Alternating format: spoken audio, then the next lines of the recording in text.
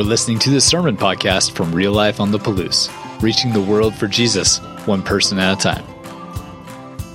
My name is JT Manning, and I'm excited to get to be here with you today on our first Sunday ever fully preaching and showing up in masks. Not everybody gets to be here for the first Sunday. A lot of people went out of town instead of showing up in masks. So you get to say that you were part of the few and the proud that actually showed up and tried it. So I feel like it's a big deal. I feel pretty honored to get to at least try it. I get to manage Eastside Marketplace here on both behalf of Real Life as well as our tenants, so that we continue to find ways to partner and bless the community through Eastside and all of the people that come and go through Eastside. So that's who I am and kind of what I get to do. And I'm really excited to continue this series on the parables as we look at the parable of the shrewd manager today. And before I go there, I want to review the first parable we looked at, the parable of the soils. It's a great parable to start with because it gives us the opportunity to prepare our hearts. It's the parable where there was the soil full of rocks. And that's a reminder that we need to be taking the time to pick the rocks out of our heart as these moments of seed being cast down from God, where he casts his word into our hearts. Are our hearts full of rocks where the seed can't take root? Or the weeds, are our hearts full of weeds where the seed that God casts into our hearts can't take root because the weeds choke it out?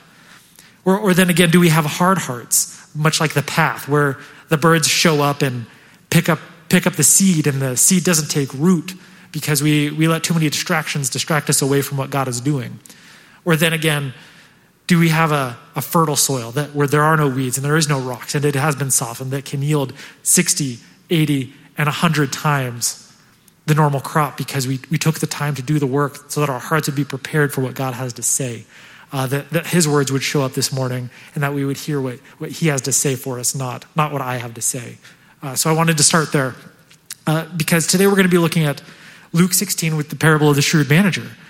And the parable of the shrewd manager for me really starts in Luke 15 because you have these other parables all in a line. And when I see that, I can't help but to think that Luke would have taken the time to be connecting all of these things. And so the audience Jesus starts talking to is these people who are tax collectors and sinners, the people who we might consider to be unbelievers because they're the tax collectors and sinners. And he tells this first parable about a shepherd who had 100 sheep and one wandered off. It didn't know any better. And so instead of just letting it go, he chose to take his time to go find that sheep, bring it back, and celebrate the return. And likewise, there's this woman who has 10 silver coins and she loses one. And instead of just writing it off, she chooses to take her time to clean the house, find the coin, and celebrate the return.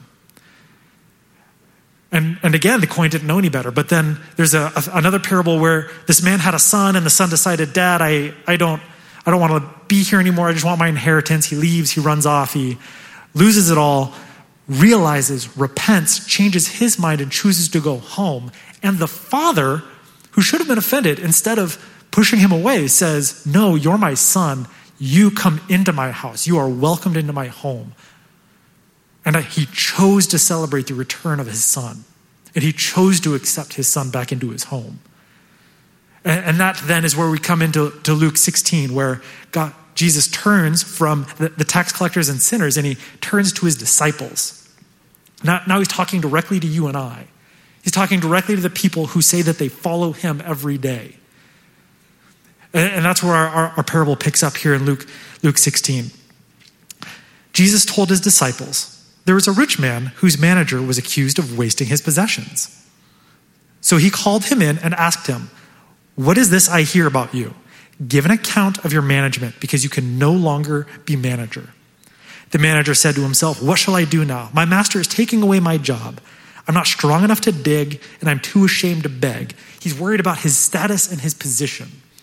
He says, I have this position now, but he's in the culture of honor and shame, and he's honored now. To dig or to beg, he would be dishonored and shamed and lose position. So all of a sudden, he's worried about, do I get to keep my position or am I going to lose my position? I know what I'll do so that when I lose my job here, people will come welcome me into their houses. So he called in each one of his master's debtors. He asked the first, "How much do you owe my master?" 900 gallons of olive oil, he replied. The manager told him, "Take your bill, sit down quickly, and make it 450. So he cut the first debt in half by 50%. And then again, he asked the second, "And how much do you owe?" 1,000 bushels of wheat, he replied. He told him, "Take your bill and make it 800. So 20% cut on what he owed. And this wasn't just simply cutting these debts down. This wasn't his money to begin with, potentially. So in an Enron style 2001, he decides to cook the books. In a 2008 financial crisis, he decided to go full Bear Stearns on it. He chose to use someone else's money for his own gain because he was worried about himself. But the master gets word, apparently, because now the master has something to say. The master commends him, which I had to read about 15 times before I finally believed that it was commends. And so I had to look it up in the Greek and make sure the definitions matched, because this doesn't make sense to me. And the definition of the word commended used is to approve or praise. So it's not even been mistranslated, it's the right word. So the master actually commended him, which made me very curious about what he did. Because the master commended the dishonest manager because he has acted shrewdly. So shrewdness, apparently that's the thing worth commending here for this master. This master decided shrewdness is the thing to be highlighting. So I went and I looked at what it meant to be shrewd. Where has this word shrewd been used? And over again, I looked at examples until I found 2 examples that stood out above all the others. The first is in Genesis 3. There's this serpent who is craftier or more shrewd than all the other animals. It's the same word. And the serpent goes to the woman and says, "Hey, listen, you need to go get yours while the going's good. Because if you don't go get it now, there's not going to be enough later. You don't have enough wisdom, you don't have enough knowledge. So you need to go and start taking. Go take for you, because someone's holding out on you. God is holding out on you. So go up to that tree, grab the apple, because you need more knowledge and wisdom. You don't have enough. You aren't going to be able to fulfill your role if you don't go get it now." And so it's all about, you don't have enough. Oh, there's limited resources. I need to go take these limited resources for me. I need to choose what's for me. I need to take my rights for me and what I need and what I want first. That's the first type of shrewdness. And then the second type of shrewdness is this man Joseph. This man Joseph is taken and he's put in charge of all of Egypt. He is second in command only to Pharaoh. And during 7 years of plenty, he then saves up for 7 years of famine. And it was his shrewdness or prudence, it will also be translated, that took the time to do this. And because of his shrewdness, he saved the entire nation of Egypt. Because he saved up during those 7 years. Then again, he saved the neighbors of Egypt. We know that because the people of his 11 brothers and his father were also saved because of Joseph's decision and his management and his prudence or shrewdness to take the time to save up for during 7 bad years for the 7 good years. So it is this prudence and shrewdness that focused on others, of giving to others. Where I don't just take care of myself, I take care of others. And in taking care of others, it is amazing how over and over again, Joseph was taken care of too. He ate plenty. He had plenty of food during the famine. The nation had plenty of food during the famine. His brothers and his family and his father and his mother had plenty of food during the famine because he chose to be prudent and shrewd for others first, not himself first. So those are our 2 types of shrewdness. And with that, that's also the end of the parable, which is confusing because what should have happened? What should have come next? Was the manager fired? Did he get to keep his job? Did he lose his job? Did he have to go dig and beg? Was he accepted into his friends' houses? Or did he? We don't know. We don't know what came next. We're left in this tension where the manager was just commended for being shrewd, and that's the end of the story. And much like the tension at the end of this story, I don't know about you, but I also feel the tension today. Where I got to preach 8 weeks ago and was talking about having our apple carts upset and turned over. Today I stand here and I don't know that I feel too much different. Except that I stand here in a tension. A tension between one foot that I have firmly planted in the life that I knew of the routines and the regularity, where I knew that on Sunday I would have church, and Monday I'd have home group, and then I would go throughout the rest of my week, and then Saturday would be farmer's market, and then Sunday, and then over and over again, this cycle and rhythm that I knew that I miss and that I long for. I have one foot firmly planted and missing that, wishing that was still here. And then again, I have my other foot planted in this life that comes next. The life of I don't know what's going on right now, and I don't know what's going to come next, and I have to figure out how to live today in the midst of this tension with a foot firmly planted in each life, waiting to find out what comes next. And I don't know about you, but I am unsettled, I'll be honest. I don't have what comes next figured out, but I get to stand here and live in this tension. And as much as I would love to have answers, I don't really have answers.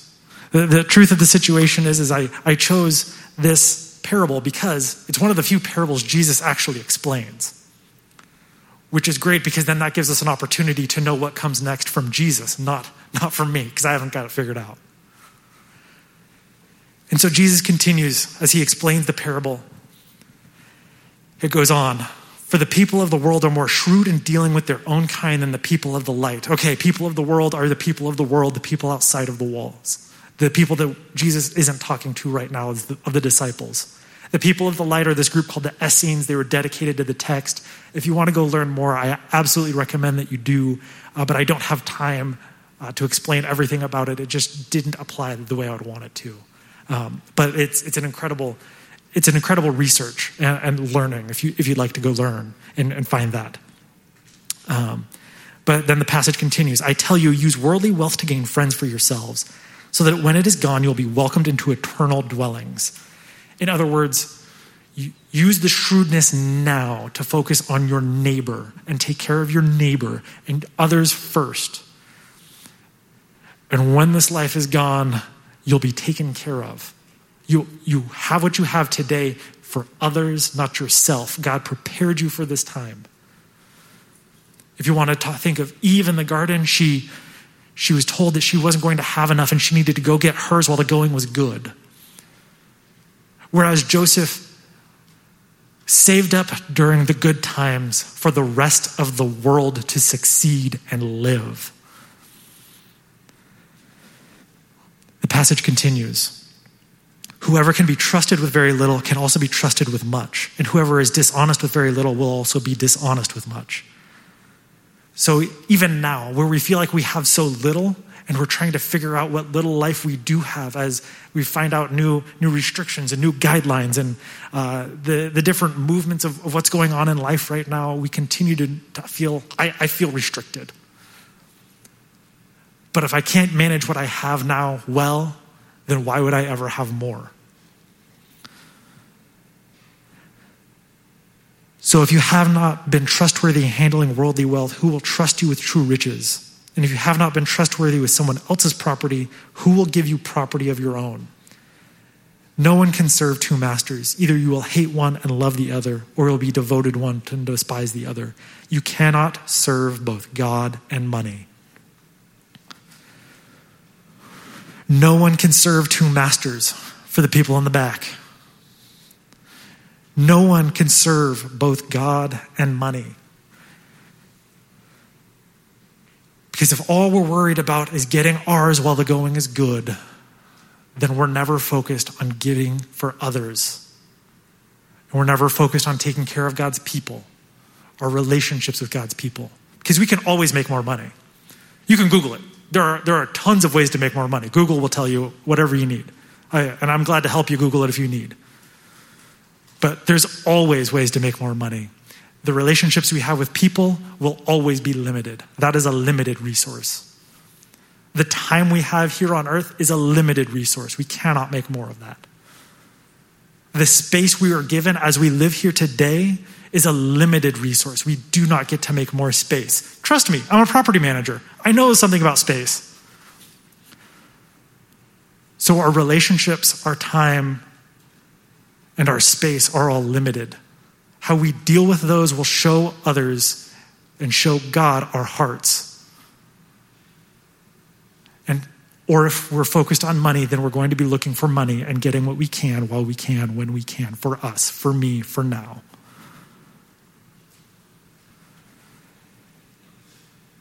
And just in case we were distracted, there's one more point to be made in the midst of this. Because the Pharisees who loved money heard this and were sneering at Jesus. Now, if we go back to the beginning, we know that Jesus was talking to the disciples. If he's talking to the disciples, that means in and amongst the disciples, there were Pharisees. And if there are Pharisees in and amongst the disciples, their hearts are turned towards money, which means I can still be sitting in this room and have my heart focused on the wrong thing. And once more, the Pharisees, their focus was on following the law. That was their stated goal, to follow the letter of the law. Every single pen stroke and dot of the law was their way they were going to usher in Messiah. And so this is what Jesus has to say to them in the midst of that, knowing that that's their focus. He said to them, "You are the ones who justify yourselves in the eyes of others, but God knows your hearts. What people value is highly detestable in God's sight. The law and the prophets were proclaimed until John. But since that time, the good news of the kingdom is being preached, and everyone is forcing their way into it. It is easier for heaven and earth to disappear than for the least stroke of the pen to drop out of the law." They're focused on doing God's thing, but they're not doing it God's way, which is now our opportunity. Our opportunity to do this God's way, to show God's people that we love them His way in our relationships. When we get home at the end of the day, when we're tired, do we turn on the TV and veg out, or do we say, you know what, it's going to be a bit much, but I can take 5 minutes to text a friend and say, hey, thinking about you. Do we turn on the TV because we're tired, or do we say, you know what, I am tired, but I can take 5 minutes just to read the Bible today? And then I can take 5 minutes just to pray, just me and God. Let's just take 5 minutes and pray. My day's over, but at least it's something where I can tell God and show God with my time that I love Him and that He is more of a priority than my tiredness. Or then again, as we use our space, you see, we all have this 12 foot, 6 feet in any direction at any one time space that we have. How do we use our space? Because right now we have to stay physically afar from one another. But we are given our space today to be who we are and follow God's ways, which is really highlighting the importance of what I'm starting to call, I just started today actually, but I like this, the fourth dimension, where we have this internet fourth dimension of social media, where people can see how we interact with each other. When someone says something we don't like, how do we treat them? Do we have to say anything at all, or can we just keep scrolling? Can we just walk away? Or when we're walking around trying to be healthy and get outside and at least get some sunshine, if we see something we don't like, do we just take a picture of it and blow someone up on the internet because it's probably their fault? Or do we try and make decisions to show people that we're part of the solution and work and respond in love? Is our priority to show people that God loves them, or that we want to be right, or that we want to do things our way, or that we want our rights first? Because on this Independence Day weekend, we have this amazing opportunity in the way that we use our rights to show others that we love them, and that our discomfort can be for their love and comfort and health. Our discomfort can show them that we love them. Because if all we're focused on is getting ours and our rights and our money right now because it's available, then all we're going to see is the money fall out the bottom of our bag. But if we're focused on taking care of our relationships and our friends and our neighbors first, then we will constantly see them prosper.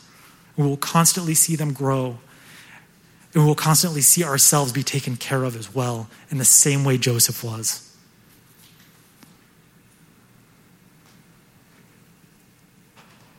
So right now we're going to start moving towards a time in communion. We're going to have to open up these fun little packs that have these two different little pieces to them. You have a little one and then a thicker silver one.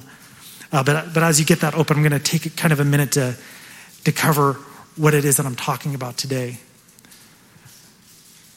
That we've been given our time and we've been brought to this place not because it was an accident or a surprise.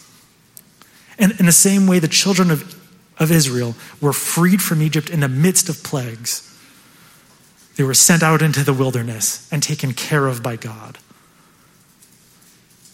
And 2020 is starting to feel like it's got a lot of plagues in it, so I'm ready for something new. But I also know that if 2020 leads to a wilderness, I know God fed his people with manna and quail every day for 40 years, and he had their backs the whole time. And I know today that God has our backs the whole time, and this isn't a surprise for him at all. He knows what happened yesterday. He knows what we're going through today, and he is ready for what comes next. And for me, the best example I can think of is if in January you had on your 2020 bingo card that we were going to get a stimulus check, can I please have a copy of your bingo card? Because I had no clue that was coming. But between stimulus checks and small business support, God showed that he has the money part covered. Please take care of your relationships, use your time well, and use your space well so that he can see that we love him first. That is what he's asking us today, and that is what we have the opportunity to do as we choose to use our rights well. And in the same way, Jesus used his rights with his disciples at that Last Supper, and he modeled for us exactly what he would have us do. He told them about how his body would be broken. He sat at his Passover meal, showing his disciples that he loved them in his last hours. And today we get to celebrate his death, burial, and resurrection because there is something on the other side. And so today we remember that on that night he took the bread and he broke it and he said, "This is my body, which is for you. Do this in remembrance of me." Let's remember him. And then again, he had the cup that we also use to remember the decisions that Jesus made, the way he prioritized you and I, the way he prioritized his disciples, and the way he used his time. And he took the cup and he said, "This cup is the cup of the new covenant in my blood. Do this whenever you drink in remembrance of me." Let's remember him. Lord God, I thank you and I praise you that we get to be here at this time. That through these trials, we know that you have our hearts, that you have what we need and you know what comes next, and that you're ready for us now, and that you're ready for what we don't know. I continue to ask for your wisdom in how we use our time. I continue to ask for your guidance in how we use our space. And I continue to ask for you to help guide us through our relationships, that we would use these relationships well to glorify you. And all these things we pray in your name. Amen. Thanks for checking out this message from Real Life. You can find out more about us by visiting liferotp.com and connecting with us on Facebook and Instagram. Until next time, have a great week.